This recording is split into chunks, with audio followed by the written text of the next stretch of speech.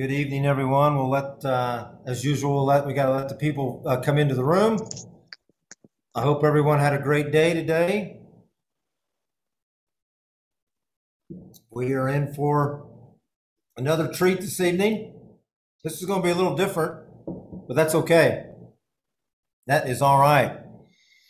I am going to start with, everyone knows Jimmy. Jimmy, how you doing? Thank you for being with us. Good, Rick. Good. And everyone's going to get to know this young lady more and more. How are you doing? Please tell us a little bit about yourself. Sure. Thanks for having us on, Rick. And it will be a little bit different, but it's definitely super connected to farmers and the future of farming. My name's Erin Martin. My background is in gerontology, the study of aging. I started working with older adults at the age of 15. And I really saw people with tons of chronic conditions and really discovered that food is medicine, especially local and regenerative, nutrient dense food. And so now I run a program called Fresh RX, Food is Medicine, here in Tulsa, Oklahoma, in our food desert. And we source all local food, and I administrate that program as a produce prescription program where a doctor actually prescribes the fruits and vegetables to people with diabetes. So can't wait to share more about that. Yeah, this is going to be good. This is really going to be good. Now, I want to kick off tonight. This is how I always get it going. Giddy up, let's go. Now, I've not talked with either of these two folks beforehand. I'm going to ask Erin first. Erin, what's on your mind right now? What is right there? Just you've had it all day, or what's there? Yes, I have something burning. So I'm glad you asked that question. Good.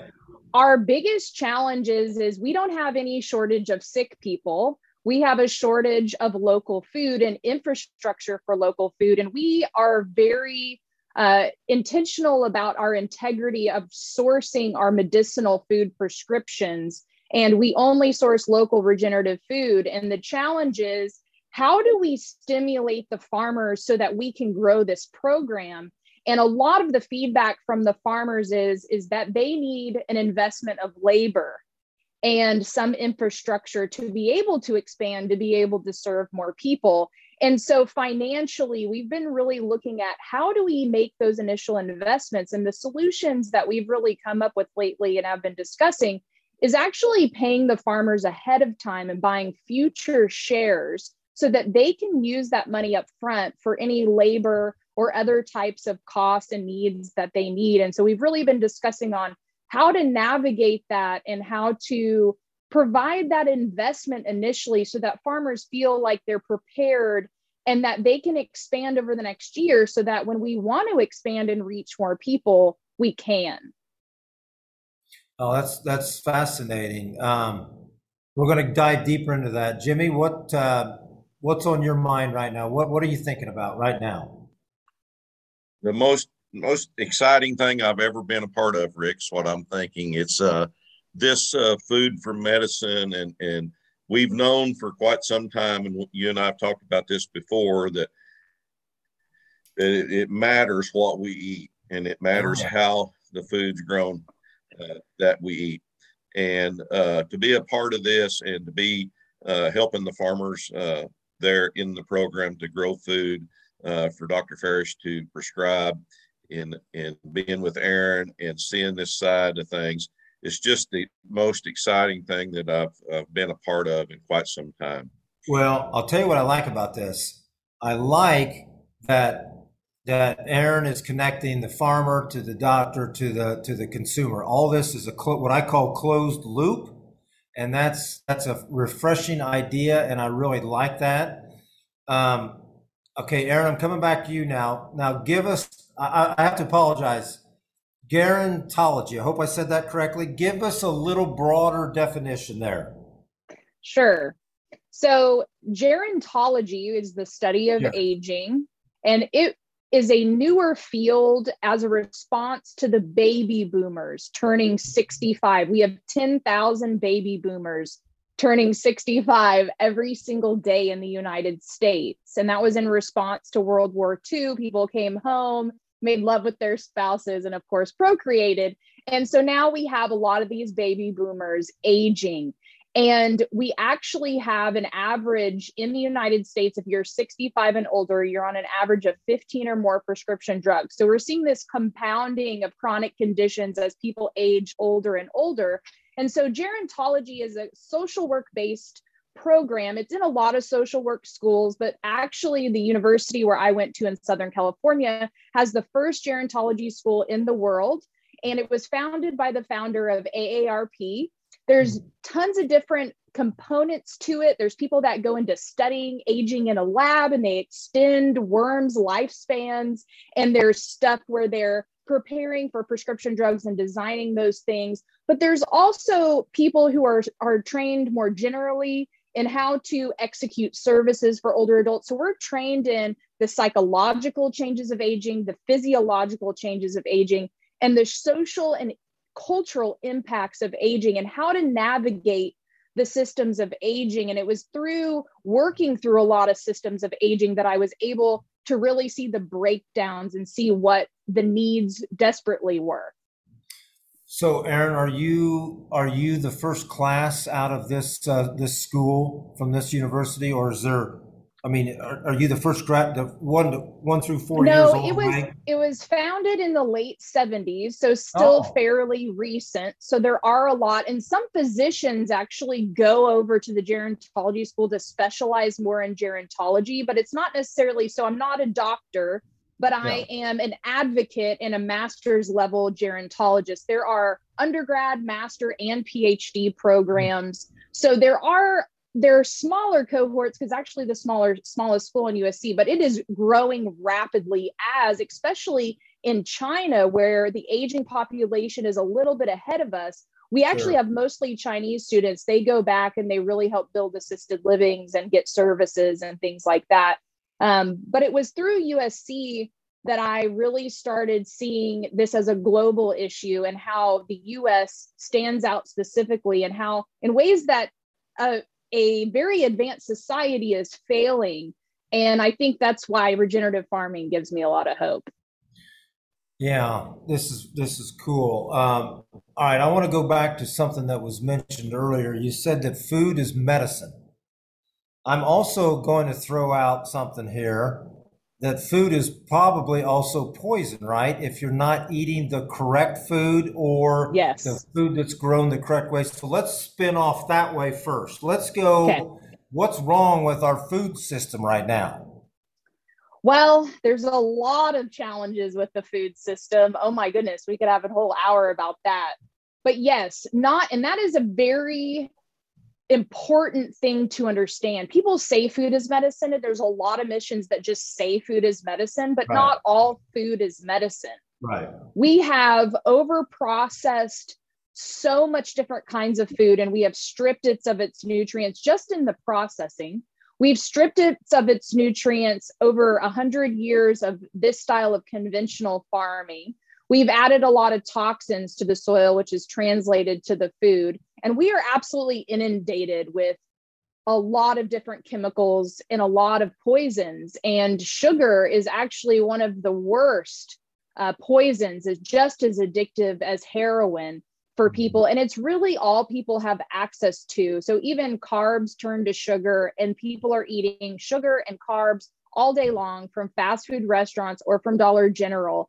And that's where people are getting stripped of any vitamins and minerals they actually do get.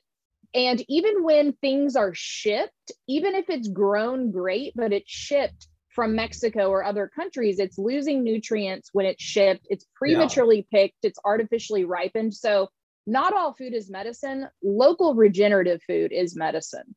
Yeah. That's where I'm going to come to you now, Jimmy, because this is all tying together now to the producers. So tell us about, I know you and Erin, a lot of times you two will speak together at a conference, and then you'll be separated. So tell us about the journey here. How did you hear about Erin? And why are you so excited about this, Jimmy? Well, I heard about Erin about almost 4 years ago, and was really excited with the work that she was doing with Fresh RX there in Tulsa, and we wanted to be a part of that. And so we asked her to speak at our local state conference of the conservation districts. And once I heard that, I knew that we had to partner together because some of the challenges she was having was, one, finding producers and to grow enough food. And she was having to source in a bigger circle away from Tulsa. And I knew that there were plenty of good soils, good producers. We just had to locate them. And so we started working together. I went up, met with her, started meeting producers, started helping new and beginning producers that to navigate the system of the government to get assistance for hoop houses and all that through NRCS. And a lot of our growers are in that category of people of color or underserved minorities. And so it's very difficult if they've never been to the local FSA or NRCS government office to navigate that system. And so I've been assisting in that. Then also, once we kind of got that started, I went up there and went out to the producers and got them familiar with the Haney test. Then Erin got Lance Gunnarsson, owner of Regen Ag Labs, to come down, went out to some of the producers, got soil test. So it's a really exciting time, Rick, like you said, because this local grown produce that is consumed and with clients, diabetic patients that need that to get the nutrition, to be a part of that and to be involved with Dr. Farish, and he's going to be on with us here shortly, I hope, that prescribes that food to them patients. And so it is really tying the soil to your health directly, and that is the exciting part. You and I have talked about this numerous times in conferences, how we know that healthy soils create healthy plants. Healthy plants then consume creates healthy bodies. Yeah. So, okay. So I want to ask a question and come back to this. There's a pretty big movement right now, guys, on getting your farm certified regenerative. Okay. Liz Haney and her group is doing that. I think there's other folks also doing that. Is this part of your equation? Would you like to see your producers have this certification? Okay. Yes, and some of them, in fact, do already have the certification and have scored fairly high on the test. And they've been able to also test some new areas of their land that they're going to expand to kind of get a baseline. But actually, all of the producers that have tested so far have passed and have been certified because they already really are executing these principles of regenerative farming. And we're trying to help the rest. And that is a stipulation that we have put in a proposed bill in the state of Oklahoma, is not only to make sure if we ever get insurance reimbursable for this program, that not any provider can come in and just source from Amazon or Walmart. We want to ensure that the money is staying in Oklahoma and at least in bordering states, and stimulating not only the local, but the regional food systems, and not just saying that no one can be a part of it unless they're regenerative certified, but at least if they are making an effort to move towards that. Yeah, that's what we really like to see. And we'd like to support and we provide technical assistance and advocacy so people can move towards that. Okay, that was my next question. So you folks are also have the ability to teach and help that farmer, get down the path to be this regenerative producer, and then possibly take the test.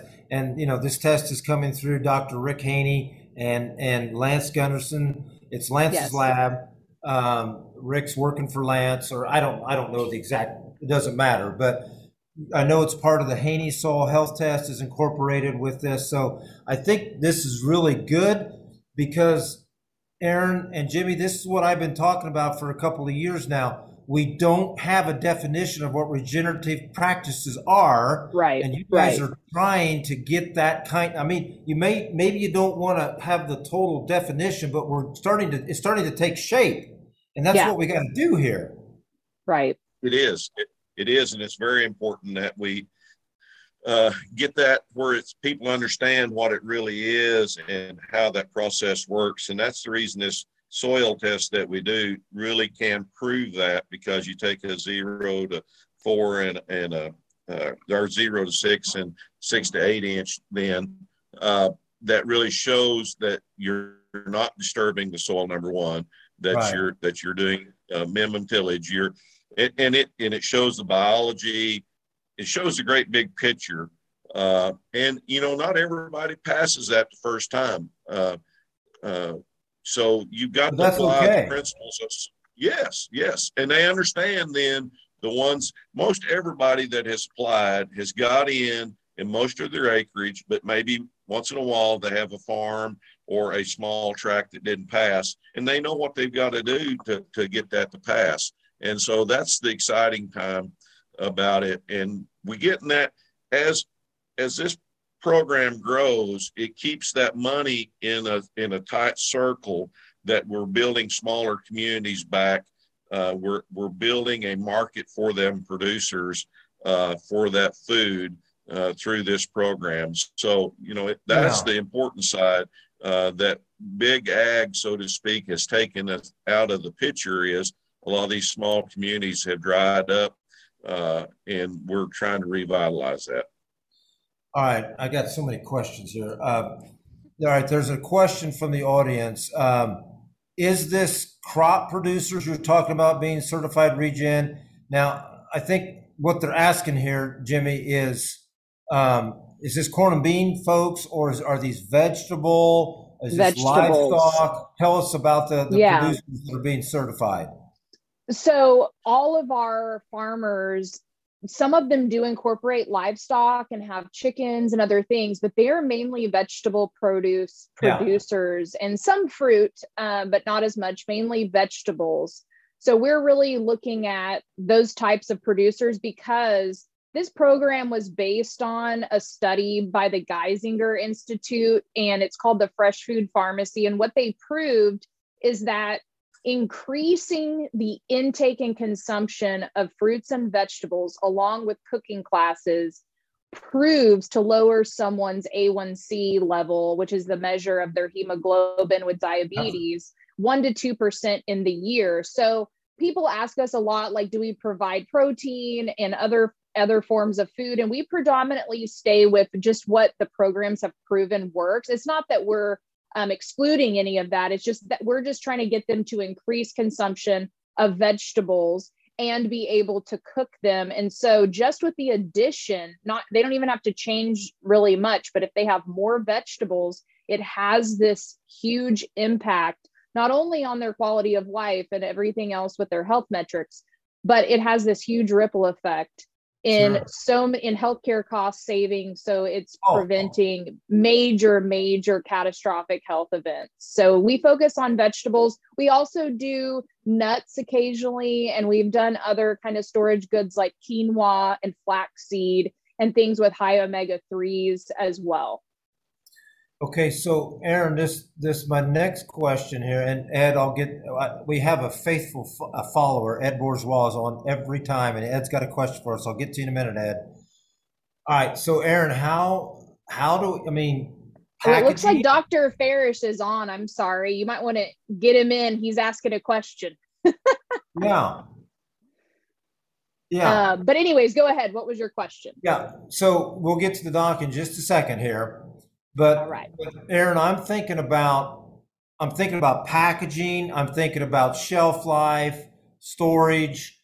It's great in the months of May, June, July. Your farmers markets are thriving. You can get all these products. What are we doing in December and January in Tulsa, Oklahoma, where it's a balmy minus 10 degrees out? Well, it actually doesn't get that cold, but okay. All right. But Yes, I mean, great point. So that was the question. When I initially told the committee that kind of formed this in publicly with the Tulsa Security Council, I said, I'm going to source local, I'm going to do it regenerative, and I'm going to do it year round. And they said, good luck. What are you going to do in the winter months? Yeah. And I said, well, just watch. So I actually consulted a lot of regenerative farmers in the area, and they actually proved that with their style of farming, that they could extend seasons of certain things 2 to 3 to 4 months by the way they were farming. And then they use hoop houses and different things like that. And they are able to farm year round. And then what we do is we also get more goods that are more storage goods sometimes. And we supplement, we did beans and rice, but still locally grown food. So we have actually made it, we're at our 12th month. And we had no shortage of food. We provided everyone food every 2 weeks for an entire 12 months. So we've done it, and we're now doubling in size, and our farms are pretty comfortable. They're going to be able to double in size next year for us. So it's definitely possible. And good to see you, Dr. Parrish. Welcome on. And Rick, that's the important side of what I've been helping with, is getting the producers able to put hoop houses in. Greenhouses is another word, where they can grow year round. And we're starting to talk to bigger producers. One of the questions, is it just small producers? No, we want bigger producers as the program grows. And Dr. Parrish will share with you, we're not lacking in patients that we could put in the program. So we know that the need is great for the food. So we're starting to really trying to get bigger producers to look, and trying to get all these small urban producers and small minority producers more up to speed so they can grow more food. Yeah. See, what I love about this, guys, is it's the same old thing we talk about. I mean, we got to stop putting Band-Aids on things. We've got to get to the root cause of what's wrong. And think about, I mean, I'm not a mathematician. I don't have all these numbers in front of me, but I got to think that if we were to have a healthier diet, that the cost of medicine would drop dramatically. It would have to. Yeah, they actually estimated that if insurance, Medicare, Medicaid, all private insurance actually paid for fruits and vegetables, we would save over $100 billion in healthcare costs That's nationally. Huge. That's huge. And wouldn't you think that the major healthcare providers would be behind this? Absolutely. You'd think so. You would think. All right. Well, let me get to Ed's question here. I don't know. I think it was a question. Hang on. I got to find. Here we go. Erin, have you been able to get regenerative meat considered as food RX? Dr. Stephen Van Vliet, recent research on phytonutrient spectrum density omega-3/6 ratio of regen meat. So I assume it can happen. I mean, maybe Jimmy's a better question for this, but go ahead. Can we do this meat? And does Liz and her group have a score for a livestock? So we've been working with Dan Kittredge at the Nutrient Institute, and they've been testing meat. And once again, it's like the plants. It's all about what the animal, where it doesn't have to be just cattle meat, whatever animal. If you want it regeneratively grown, then you have to have the good, healthy soil and the plants that they graze on. Then it becomes more nutrient dense. So yes, we're going to get there in that meat side for all. But man, it's a big challenge getting this all pulled together. But animals are just like plants. It's what they consume, and just like what we consume determines your health. So once we get that understood in producers, then I think it'll be really exciting. But Dr. Parrish can really touch on this as well. We're excited to have him with us. Yeah, Doctor, are you on board with us? Yes, I've heard everything. Hi, hey, how are you doing this evening? Nice to meet you. Well, thank you. I was just out in the garden. Out in the garden, there you go. Dr. Parrish really is the reason why this program was formed.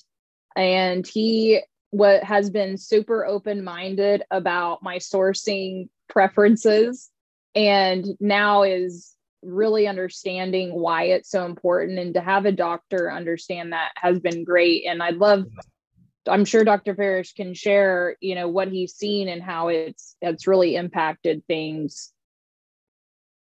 Yeah. Hey, Doc, first let's go to this 1% reduction in A1C, because this is a topic of my interest here. And then I want you just to elaborate on what Erin was just talking about. Well, it is important that one of the things that we're really contributing is that we're not just another food bank, but we're actually providing some measurement of outcomes. And that has to be done in connection with some kind of a clinical situation. So they were our patients last year, and next year I've formed a relationship with another medical colleague who has the same interests in one of the other underserved populations in Tulsa that we don't have direct access to. And she has allowed us to be just as equally involved with them. And so it involves the use of our electronic health record to do a search for all the patients that we think are at risk. And we were able to do that. We started off with a text blast to them, but that was not enough. And there have been other programs in the state of Oklahoma that have attempted to provide healthy foods to people whom they've identified. But the way that it was rolled out was through a flyer to all the doctors in a given part of the state saying, if you've got anybody that has these conditions, remember us and refer them to us. And as you might imagine, that's just one of all the many things that doctors are being asked to remember by different regulatory boards and even patients themselves. And so you can put it out there, but they have not really filled a panel. Plus, we wanted to fill a panel and have a start date and an end date and have everybody in there from day one so we could be measuring their outcomes at the same time. So all that by way of saying, I called each of those patients myself and said, it's Dr. Farish with Crossover Health Services, and we've got a way to improve your diabetes care, and it doesn't involve any more drugs, doesn't involve any kind of needles. You're not going to have to stick your finger anymore. And all we want to do is just give you some free food. And that was my initial pitch. But then in association with that, we wanted to think ahead of time about what it's going to be like a year from now when the free food ended. And so thanks to Erin and the diabetic nurse education person in our office, we developed online resources. And this was in the midst of COVID. So our initial plan to have meetings and classes and demonstrations, those were just not possible. And I thought, when will this ever happen? But one of our funders provided iPad tablets for everyone and they were loaded with the videos, and it's working. People have responded to that. And so we feel like we're not just giving a man a fish, we're teaching people to fish and how to take care of their own selves. I also thought it was important for the longevity of the intervention past the 1 year to be able to find out how happy people were with the program to start with. And then after a year, we have a quality of life survey that Erin's going to be asking. A 12-question survey is just your overall satisfaction in life, not limited, but including your health and all those kinds of things. So to the measurement on the A1C measurement. So the hemoglobin A1C is reported as a percentage. And so what it is, it's a percentage of the overall amount of hemoglobin in the red blood cells that are saturated with sugar. And that level is supposed to be about 7% or below of the hemoglobin in your body's red blood cells are supposed to have sugar attached to it. And when you have a high sugar, that level starts to rise, and it'll be 8%, 9%. We stop measuring at 14% of the cells that have this hemoglobin attached to them. And it gives us a way to evaluate long-term control, so that a 1% reduction doesn't just mean you're just 1% better, because if it started off at a 10 and it goes to a 9, you're 10% better. And so that's it just needs to be kept in mind that the percentage is a percent of the glucose in the red blood cells. Yeah. And that test Right. is, I believe, doctor, that test is a 3 months snapshot of what. Average. Yeah. Okay. Because a red blood cell lasts 3 months in the body.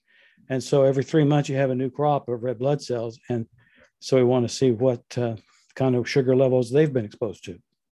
Well, there's a couple things I've heard here that exactly parallel what we're trying to do out in the field here. I mean, I heard you talk about we're going to have to baseline, where your patient is, get the history from that patient, because you obviously need to see that if the diet you're going to prescribe is going to help that patient or not, right? So you're going to have that information. That's the same thing we do out on just like Jimmy does. He baselines his farm. He decides if the mineral package that he's added is helping or hurting or whatever the case may be. Right. And the other thing that I heard in there was the fact that there's really no way to cheat this test, because the A1C is going to tell you if over time this is working. The same thing with this regenerative test from Lance's lab. If someone's not following the rules, it's going to get kicked out and they're not going to pass. Same thing. It's an objective measure. Yeah. Right. Yeah. So I love all this. Now, I've got a comment from Deanne. And Deanne, how you doing this evening? You're another faithful follower. Thank you. She just has a comment. Early adopter doctors have the ability to really move the needle on making regen food more readily available. I wholeheartedly agree with that. So I want to ask you, Dr. Farish, what age group of MDs that have gone to school, been taught the old traditional way of becoming a doctor, what is the age group that is shifting away and really believing what we're talking about this evening? Well, I'm a 30-year practitioner, and it's just been in the last few year or two that I've started to become aware that my job is more than just putting pen to paper or sending an electronic prescription for a drug. And because there didn't seem to be any other possibilities, and it's hard to control all the different factors. And I wouldn't say that we claim to be doing that. In the midst of COVID, people's sugar is going to get better or worse on their own as we go through COVID. Well, sure. All we can say is we care enough to try to gather the information and report it. And I think what we're mainly doing is saying this can be done. Yeah. If you want to make it better, God bless you, more power to you. But we can do this. We can. There's a system, and that's a credit to Erin that we figured out the system to administer this program. And Rick, we're here at the 1 year interval now. Graduation of the first class is the 13th. We're very excited about, and that really hits home to what the doctor's saying here is now we have a good snapshot of a year in review here of the patients that went through the trial, that how they have improved greatly with less medication, as he would say, from pen to paper on that, regular prescription. So this is an exciting time for us here, is to see that measurement a year in review here and graduate this first class. Yes. Yeah. And we are very much aware of what's called the social determinants of health now. Mm-hmm. And food is definitely a part of it. Other factors, what kind of a stable family do you have? What kind of transportation issues do you have? There's a lot of other factors, but the content of your diet is a way that we can feel like we're actually doing something besides just riding the tsunami of these. Yeah, I got to think you're going to want to see a little bit of exercise in there too. I mean, there's got to be Yeah. some exercise with the diet, Some. right? I mean, it's like, to me, it's like, and you can, Dr. Ferris, feel free to correct me, but I feel like it's 80% diet, 20% exercise. It's a lot more on the food, although exercise is extremely important and is absolutely part of that trifecta. I say physical, emotional, and diet. That's all linked together. And what's great is that the food actually helps you get to these places where you're feeling better mentally, you're feeling better physically, so that you might actually feel like you want to exercise. So it's the ripple effect from the food that I think is the great entry point. And I just wanted to throw that back at Dr. Farish about, yes, I did find the mechanism and implement and execute the program. But to me, we couldn't do it without the farmers, obviously, but it is the reason why I believe this program is so successful is because we have the doctor champions to do it. And we have all been conditioned, for good and for bad reasons, to trust the man or the woman in the white coat. And so when Dr. Ferris says, this is your prescription and make sure to eat all your prescriptions, and we repeat that to our patients, they actually, I think, take it more seriously, and we should be eating a great diet just as religiously as we would take pills, if not more, in some of my opinions. But it's not necessarily an age group of doctors that are really coming into this. I think it has to do with some of their experience and them seeing over time that these mechanisms are not fixing anything, that it's putting a Band-Aid. And so it's really just finding these special individuals who get it. So I don't know if it's experience, it's their own history, their emotional connection. It varies, but and it's not a vast majority of doctors. And so it is through Dr. Farish's peer-to-peer, from doctor to doctor, talking to them about this program is what I believe makes it so successful. Yeah. Erin, I wanted to ask you a question, because part of the participation in this involves a higher level of involvement with preparing the food, and you're interacting with the food more, and you're doing it as a family, probably more than just individually eating in your car, eating standing up. And so do you think there's an element of just making a family more cohesive to be dealing with produce that's fresh, raw material? Right. Because they're cooking together, they're sharing with their family, which we totally expect them to do. It's just what you do when you have less resources, obviously. And so what I believe is that food heals and it connects us, and that I don't like going out to eat necessarily because of going to have the food. Obviously it's great, but it's the camaraderie and the connection and the conversations that you have around that, and really learning how to be connected to the food. And that's what's happened in the local food system and the national food system is we don't look at produce in the grocery store and think that a farmer grew this and worked super hard and their whole family is committed to this. We have no idea where it came from. In fact, we don't even know what it looks like growing out of the ground. And so for them to be connected to this produce, it's historical, it's ancestral, it's a deep, deep connection that goes much deeper than just what people normally think about as food. Yeah. So Rick, go ahead, Jimmy. So one key thing I want to bring up here, and you just heard this, and I know Deanna's asking this question as well. Much like what you and I try to get across at the conferences and get producers to adopt the practices, the principles, and it's peer-to-peer learning. It's the same. It's this replicated the same in the doctor world too. So there's doctors that's actually watching what Dr. Farish is doing, and it's going to be that peer-to-peer explaining how we're doing this. So once again, it's a big universe, but it's a small community. And we're going to learn from one another how to do this and how to get more doctors involved and more producers.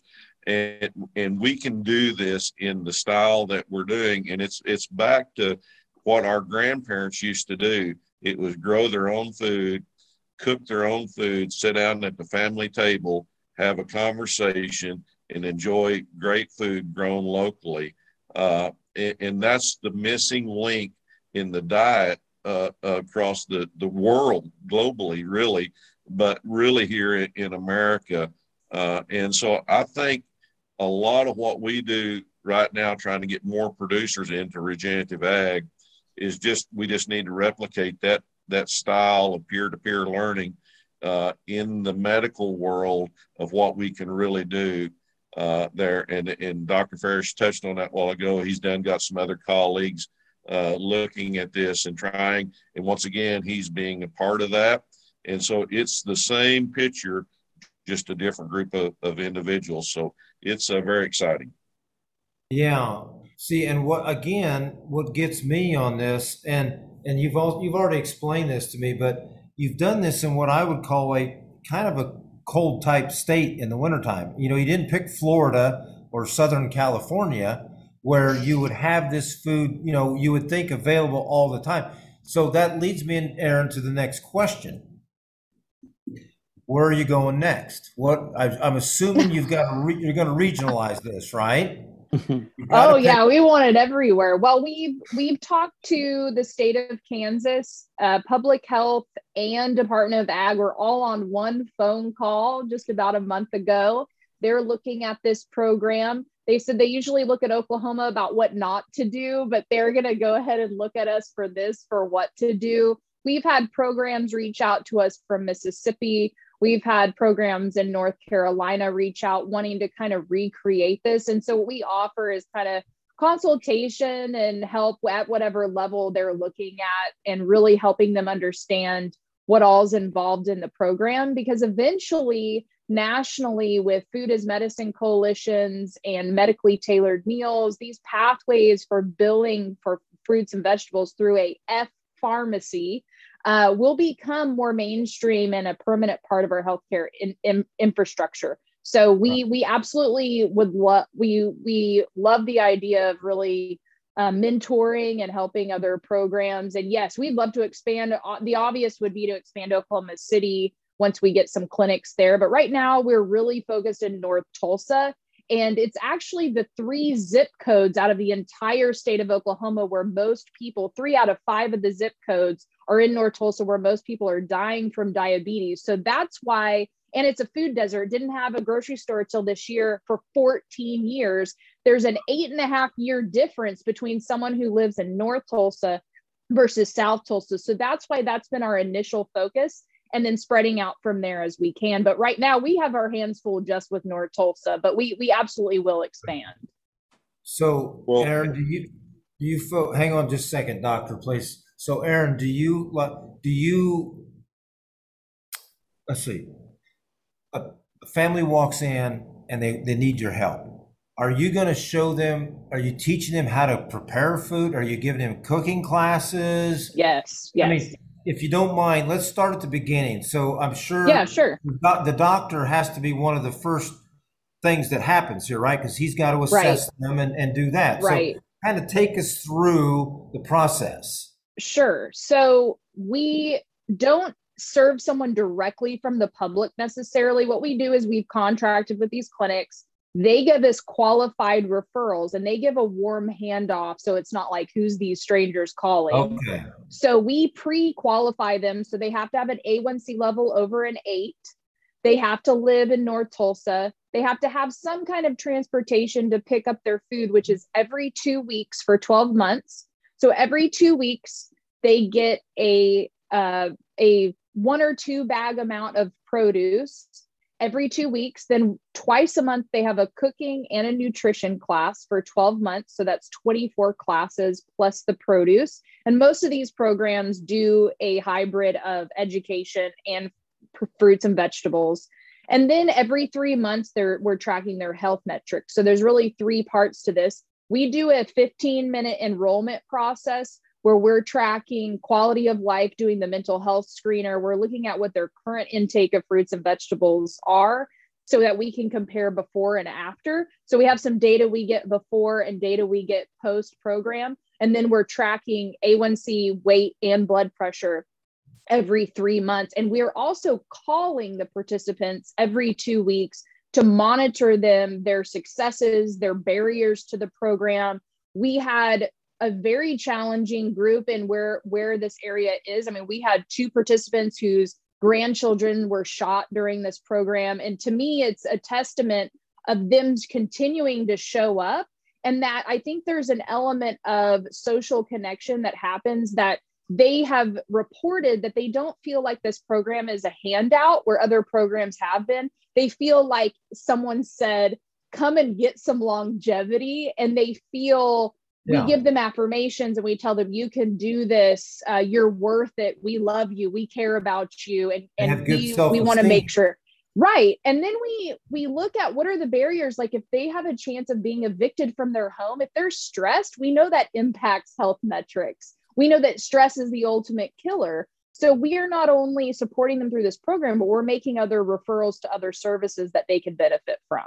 Yeah. And I'm sorry, Doctor, I cut you off a moment ago. Do you still have your thought there? Oh, no, that was Jimmy. No. Oh, okay. I'm sorry. I cut somebody off. I apologize. Jimmy, do you have something you want to add there? Well, Rick, the big challenge of growing the program is we want to get really good at what we're doing, and we do want to grow, and we're trying to help others.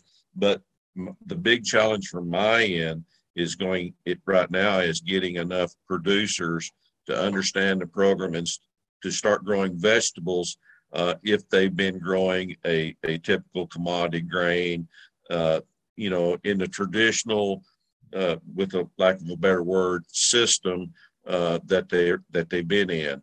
And so that's the challenge. There's no lack of patience. There's no lack of the need to grow. But the biggest challenge has been is to get enough food grown. And so we do want to grow. We want to get out, but we want to get really good at what we're doing in the lane that we're in right now to make sure as we grow this and replicate it out that we don't have a collapse of the system for lack of food. Yeah, that's very bold of you to be slow and cautious and make sure this can be done to scale. Let's just say it that way. So I applaud you for that. Deanne Lazinski again. What is being done to help more doctors be enlightened by the importance of soil health and how it ties to human health?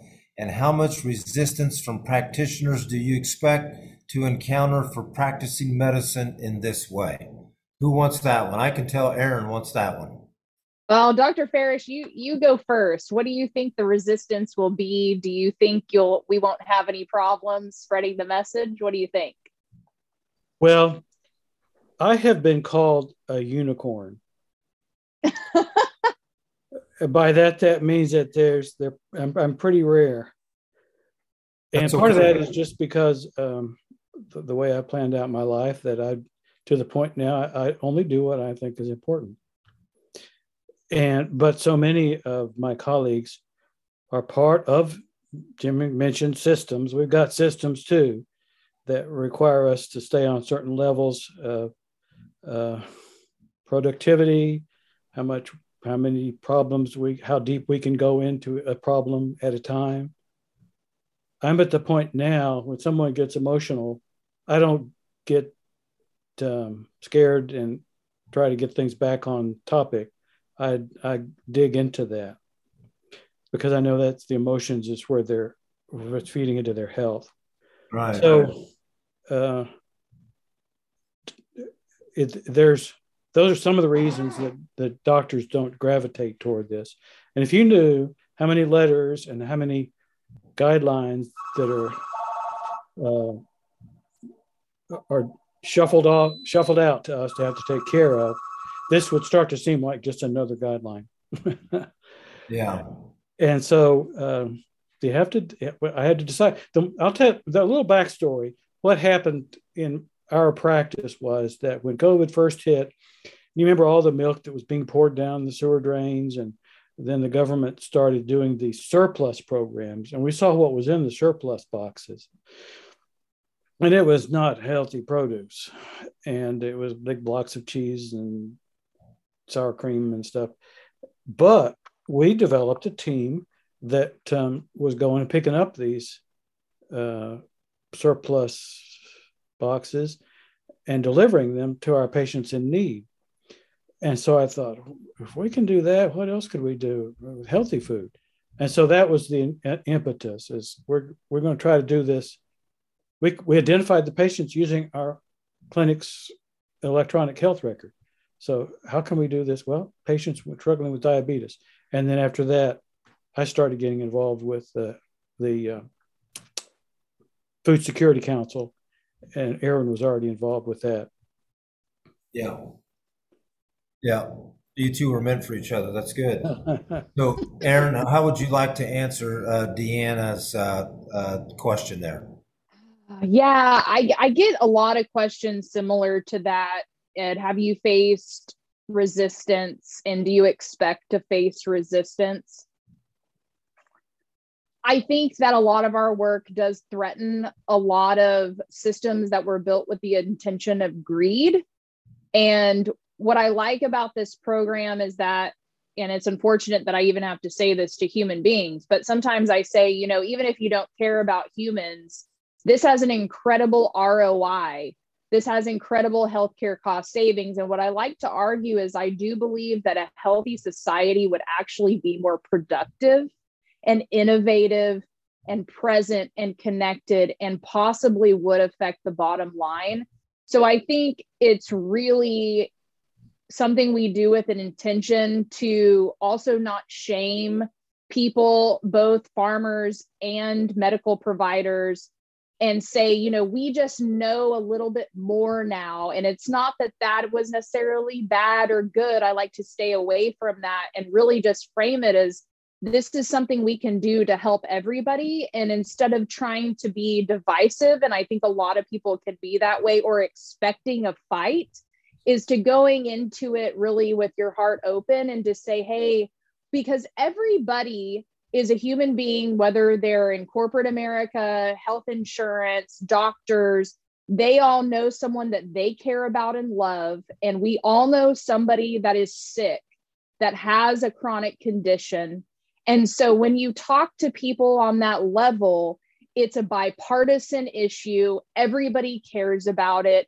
And, you know, there's going to be times we face resistance. What we really face is people being very unaware, and even people in the Department of Ag, even in people in healthcare, very distanced from what real healthy food is and the impact on health. And it's just really helping to educate doctors and other individuals that this is just something we know more now about, and we can move towards this together. Yeah. Well, Rick, it's remember what I just said a little bit ago. It's about the same that we see in producers. Very few producers that I know of want to destroy their land, destroy their soil. Right. They did not know what they were doing. Deanne, I had a visit with my doctor, my local doctor here, that actually Ginger hauled on the school bus years ago to school, that then went off to college and became a doctor, and is open to practicing in Woodward, Oklahoma, and has a clinic here in the small town of Leedy. And I was telling her about the program. Much like the producers that we deal with, she wants to help her patients. In the traditional system that they have been in and taught, just like our producers, has been to do tests and make a chemical recommendation to assist the patient. She knows and she understands that the food is the key, but the source of the food is the problem. And so we just have to fix the sourcing problem and get it local and fresh. And once again, the doctors are no different than the producers that you and I, Rick, talk to on a daily basis. It's bringing awareness to what we can really do to fix the health of our soil. And once they understand that and the light comes on, just like Dr. Farish here, then they start down this journey, and a whole new light of what we can do really opens up. Yeah. Well, I have a book I'd like to recommend. Sure. You may know about it. Some of our producers have this book. It's called Born Again Dirt. You know, we talk about regenerative agriculture. Well, the title of this book is Born Again Dirt. And so it's along those lines. And this book takes us back to the first garden and about how God created it, called it good. And he said it was pleasing to the eye and good for nutrition. And that pretty well sums it up. So that's why I go out in the garden, is because it's pleasing to my eye and I get a little bit of nutrition from it. But it goes all the way back to the first garden in creation. So a good book to read about. That's great. That's great. So, let's see. There's just so many things. So Erin, at this point, what would you like to change right now? I mean, what do you think needs to take a little bit of a different course than what you've already tried to lay out here? What have you learned? So, kind of what I brought up earlier is that we have to stop just expecting to buy local produce. There's a lot of push for that right now. And we have to recognize that it's going to be an investment, and that we have been on this track with using the middleman and large shipments and large production of food for so long that we have to kind of reorganize and invest and create infrastructure so that this can continue on. And so even the local food bank, I believe, is starting to move towards this. And I'm really excited is to be an investor into the local food scene and becoming more of a local food hub and using their money to stimulate local food economy. And that's what I think has to happen. And it's got to happen now. And we're going to have to take the risk of making those investments into the community. And whether it affects Fresh RX or not, but it will affect the entire community. And so we have to take the risk, make these investments, make sure that the farmers get what they need. And we have kind of been hesitant on that. Just like if we pay them a bunch of money up front, if we have crop failure, then, the funders are looking us to create these health metrics and results. And so it's a risk, but it's the leap that we're going to have to take to make this investment so that the farmers can grow more. And that's what we're looking a lot deeper into right now. Yeah.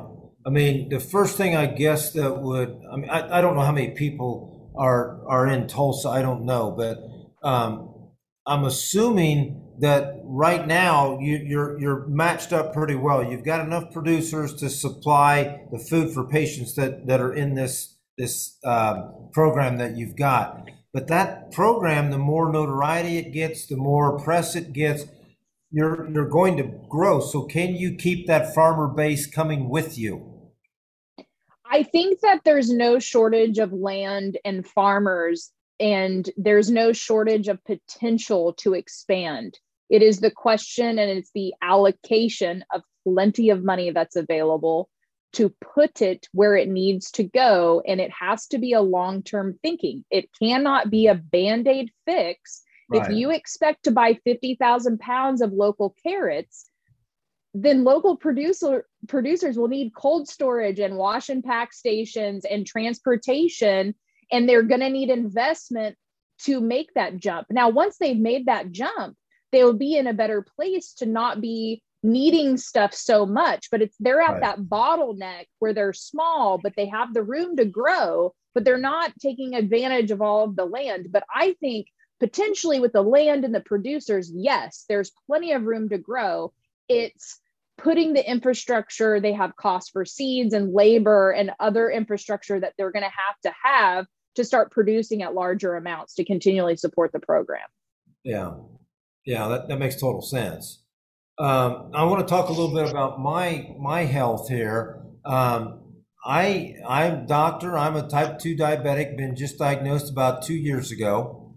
My beautiful wife took care of me at home, gave me great meals, did everything like you're supposed to do. But when I'm not home, I'm on the road or whatever the case may be. Obviously, my too many Mountain Dews, too many things with sugar and carbs.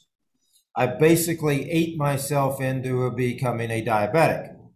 So when you think about that, the first thing you do is you're going to go see a specialist, which I did, was an endocrinologist. I'm sitting in the room with Carol, my wife, and the endocrinologist walks in the door and she looks me up and down 3 times and she says, "You don't look anything like you're supposed to with a guy who has an A1C of 12 and your current glucose count is over 300." That's where I was at the day I was sitting in her office. She thought should weigh 400 pounds, is what she said. But here's what I'm going to say, though, in her defense. She told me straight up, she said, if you pay attention to what I'm telling you, you change your diet and you exercise, I will have you off insulin in 30 days. And she did.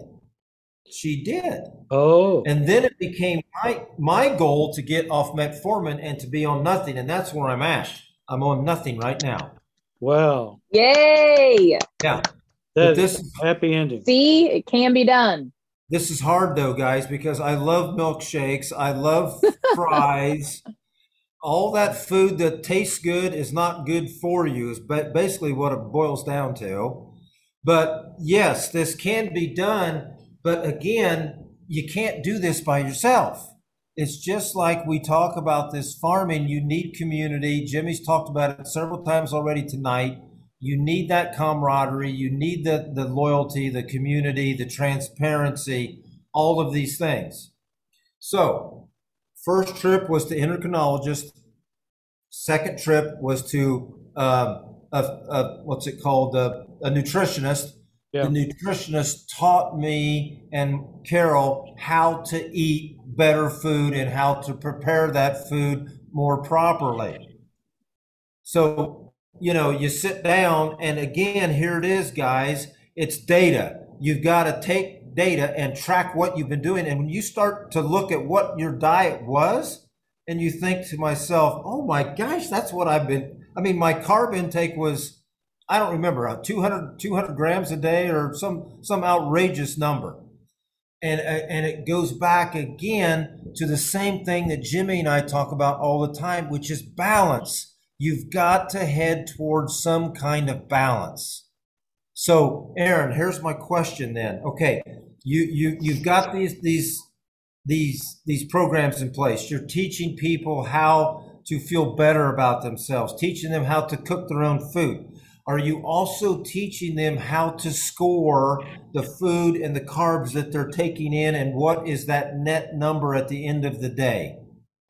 Yeah, so we talk a lot about looking at recipes and also looking at the ingredients on the back of food products. And so we've tried to help them know how to shop. There's a lot of people that just don't know. They think it's fruit juice, right? And then it's loaded with tons of extra sugar. And there's all these hidden things. And so we try to empower them to know how to really be able to look at something and know if it's healthy, no matter where they are, and then to be able to make some better choices depending on where they are and what they have access to, and referring them to other sources of this local food and ways to pay for it. Because the other challenge is, okay, we give them this great regenerative food and then they don't have access to it and they can't maintain. And of course, our food tastes so much better than the food that's in the grocery stores. Yeah. So we've really helped connect them with the farmers market, with our mobile grocery stores. They let them buy with SNAP dollars, their food stamps, and also a double up program where it doubles their money if they buy produce. And when grocery stores adopt the double up program, they're required to have a certain percentage of local food, and to increase that percentage of local food that they're producing or they're supplying every single year. So those are the really important pieces to the program as well. I just had a thought.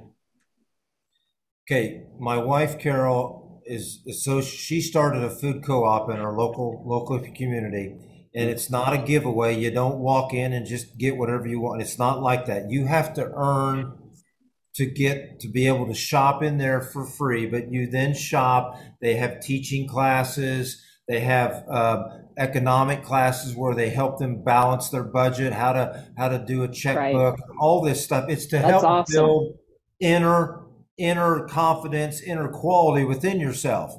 Well, I Sure. just had a thought. Why? I don't know how far away your producers are from your folks on this prod or on this system, but maybe as a return for food, they could go help that farmer for a couple hours, help them because the farmer probably needs all the help he can get. They go to that farm and work on the farm for credit to come back and get your luscious, healthy food. Yeah, that's a great idea. And we want people to be more connected with the farms. And we've looked at doing more like farm visits and connecting them more because it's still kind of separate. Like the farmers bring it to the cold storage and then we distribute it to the participants separate. And so what's great is at graduation, the participants will get to meet the farmers, but we'd like that to be a more reciprocal relationship. And we do Yeah. believe if we connect them to the farms, that they're going to understand and be more connected to the food and more likely to continue to eat it. And that's a great idea that they could exchange time instead of money and have access to that food. So that's an awesome idea. Yeah, think about that because I know the farmer probably could use the help because if he's like Yeah, anybody else, we're all short of help. yeah, So, absolutely. Great so idea. I want to go back to Dr. Farish real quick. Doctor, I don't want to age you here, but how much longer? I mean, I get a sense, I can see a gleam in your eye. You're very refreshed. You're re-energized here. What do you think? You don't have retirement on the horizon, I'm assuming now. You feel pretty good. No, I'm moving more into a consultant role where I just go in and solve problems and put out fires. Yeah. Uh, a lot of the days that I work because the patient population that we have requires a lot of extra attention. And so Mhm. for the sake of our staff, we can do that. And I'm hoping actually to move into almost like a chaplaincy role eventually with Oh, that, really? if they'll let me do that. I wanted to mention a couple of other resources to you, Rick. One of them is, do you know about Wholesome Wave organization? No, no. Wholesome Wave, all one word. And they've developed and associated themselves with an app called Tangelo, Tangelo. And it's what's called an incentive wallet. And what that does is when it makes a digital record so that when you go and do something like you're talking about, where you do a service thing or attend a class, it gives you a credit that you can then spend at the Great idea. provider for the provider. There's some automatic deposits, but then you can increase that through certain activities that are tracked on your phone. So it's something you might look into. The other Yeah. thing for you, just as a patient, has anybody talked to you about the Freestyle Libre Yes. disc? Yeah. Um, Yeah. On the back of your arm. Yeah. right. It's Yeah. a disc. I don't carry one of those anymore because Okay. I'll tell you why. And maybe this is foolish of me, but when I had it on and I was repeatedly looking at it and doing the checking and all that, my numbers were very well in reason. So I just quite honestly took it off. But here's what I've done, Doc. I've got the old finger prick thing and I check that once a week and I see where my numbers are. And the last time I checked, I think I was at 102 on a fast. So that might be a little bit high, but I've got no metformin and no insulin, so I feel like I'm doing pretty good. Well, you've really accomplished something. I just think of diabetes. It's like breathing. You shouldn't have to think about it. Yeah, But when you do, and you have to put it right up here in the front of your brain and play by the rules, there's no place in your brain to do that. no. You have to be thinking about it all the time. And our brains don't have a place to be thinking about how's your blood sugar right now. Okay. How's it Well, right now? How's it right now? Yeah. It's just a constant thought that you can't don't have a place for that. And so Well, I want to ask you a question, Doc. You know, it's hard. It's hard to stay on the diet. It's hard to do everything you're supposed to do to keep that blood sugar down. So, how harmful is it to have a bowl of ice cream once a month, and my sugar is going to spike, and it's going to take off to 220, and then it'll take 2 hours for it to peak out and start to roll back over. How hard is that on my body? see, that's what the A1C checks is. It's going to remember that for 3 months, and that'll indicate a lack of control. Right. But is that acute? I mean, I would call that like an acute situation, a once in a time situation. How hard is that on my blood vessels for my eyes? All these things. How hard is that on my body? Well, I'm going to just speak from my basic understanding and not from experimental data, but Yeah. that your sugar and especially the eyes are harmed by swings in your blood sugar. It's when it goes from one level to another level and then back again. It's jerking you around. That's what's hard on your body. So those splurges I want to do are not good. Then that's what you're telling me. As he rubs his eye. Yeah. No, well, no, I did. Yeah. Okay. Yeah, it's the swings that are impacting it, and I've heard that before. And you want to say that, a little bit here and there is okay, but really it's a lifestyle that you're choosing. And actually your taste buds will change, and certain fruits and vegetables are going to taste a lot better than when you're drugged up on a lot of sugar, and you're also getting really nutrient deficient kale or iceberg lettuce. Like, it's not going to taste good. The vegetables that are on burgers, tomatoes, like, and the mushrooms that we normally have access to, like, people don't like. It's because they've never really had a real one. Yeah. Right. You got these taste receptors, and you want to keep them. You don't want to overstimulate them because then they just down-regulate themselves. Yeah. Down-regulation means that they're not as sensitive to other tastes as well. Yeah. Yeah, I see the correlations between this and the soil out the door here are just unbelievable. It's just, as above, so below. Wow. Yeah, it's unbelievable, the correlation. It is. We're all connected. Yeah, and we have to have good food to eat. There's just no way around it. Right.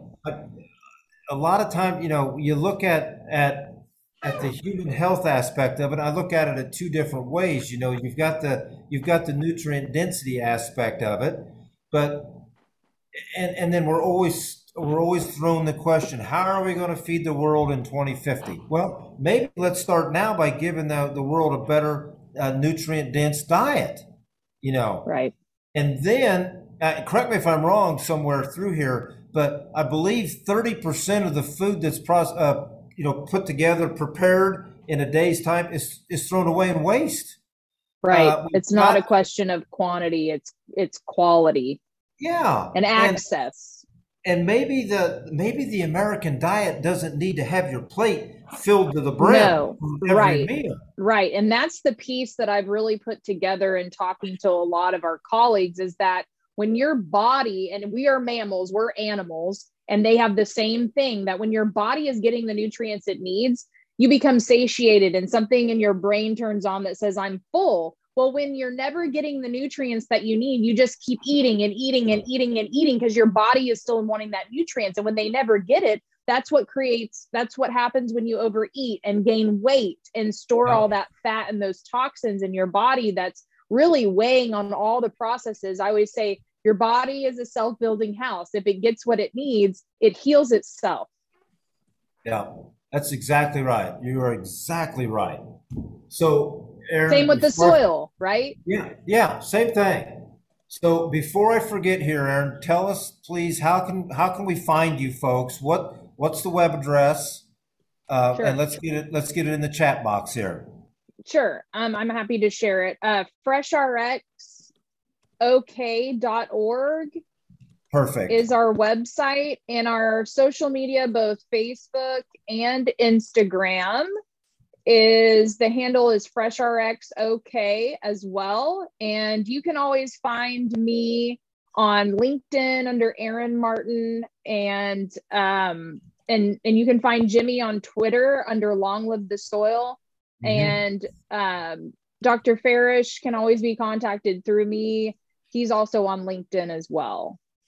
Okay, Yes, that's and great. if there's a doctor that you want us to talk to, then send them our way. Yeah, Yeah.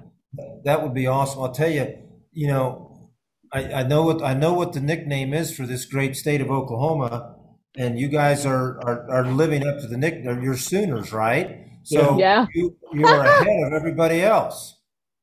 It's Yeah, at exactly what least in something.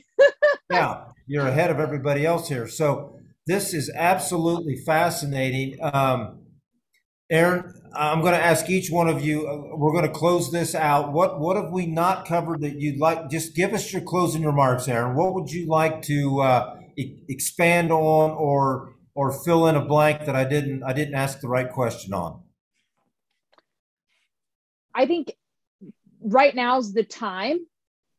And there is a way that every single individual can get involved, whether that's by sourcing local food for yourself through a farmer's market or through a local CSA, which is a subscription to your local farm. It's voting with your dollars that makes sense, and also having relationship with legislators who absolutely do listen. There's a lot of misunderstanding about that, and it's valuable to be talking about this, that no matter what level you're on, whether you're a doctor, whether you're a farmer, whether you're just a general consumer, a parent, there is all sorts of ways that you can make sure that you're moving towards just a healthier diet. Just including more fruits and vegetables is pretty simple. This is why we have certain types of vision, so we can see the colors of these foods, because it's what we need to have. And it's very important that people know that it's available, and you can create the infrastructure, but you do that by voting with your dollars and by really finding ways to get involved in the conversation, or just talking about it with friends and family, using meals, no matter if you're having a party or an event or a conference, to give an example of what it's like to provide that food. It's a teaching tool, and we're going to set an example. The best thing I tell people is, I get a lot of people saying, well, my husband needs help with this, and I wish I could force him to eat healthy, or Yeah. my cousin and I always say, it's easier to help other people.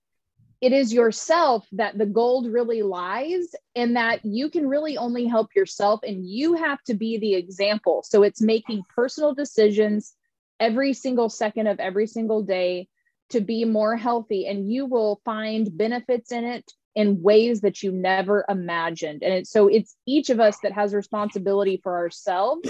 And as we walk the walk and talk the talk, but walk the walk with our talk, that's what has the biggest impact. So I just encourage you, whether it's just including more fruits and vegetables on one day, if that's a big step for you, do it in ways that are sustainable and make better choices as best you can, and love yourself through the process of even failing. Yeah, that's great. I'll tell you what, there's something I want to expand on a little bit before I get to the other two gentlemen. You've said this two or three times. You've mentioned legislature. I think this is absolutely awesome. Wouldn't it be great that one day there's an actual bill in place that states you have to have certain food, at a nursing home, Yes. or maybe a high school or a grade school. Yes, or a hospital where you need it a lot. Revamp the whole I mean, when you look Right. at It's that the food, sourcing. it's loaded with salt and Right. carbs. Right. And food they serve in hospitals increases all the cancer markers. I mean, it's just Yeah. but it really starts with the primary care physicians who see these patients day in and day out, and they can't only get good food in the hospital. They've got to have it day to day. But you're exactly right. that's the ultimate goal, is that the sourcing changes and it's infiltrated into every system that we have. Yeah, that's right. That's exactly right. See, the parallels between what Jim and I are trying to do with, his livestock farm, cash grain farm, and what we're trying, it's exactly the same, Erin. It's Right. all the same. Yeah. And that's why we're building these bridges, because we can do it together, but we can't do it in silos. Yeah. Well, thank you so much. I'll be back to you in just a moment. Dr. Farish, any closing comments, anything we've missed that you'd like to add?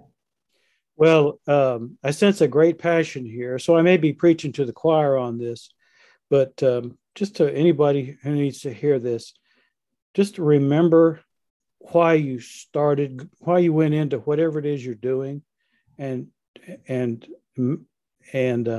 why that, what your passion was in that. And it may be that being in it for a while, we had a doctor that experienced burnout. And I think the reason was, and often is with us, is that we get molded by the system and squeezed into being a certain type of